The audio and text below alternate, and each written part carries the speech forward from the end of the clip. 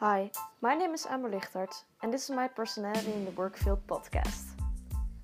I've done some tests that, according to theory, should describe my personality in the work field. The results were not surprising to me, as I had profiled myself exactly as the results did.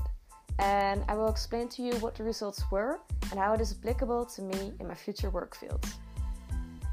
So first off, the remote worker test told me I'm a great fit for working at the office. And I totally agree with the statement, because as the outcome of this test states, I like a collegial work environment with teamwork and consistency.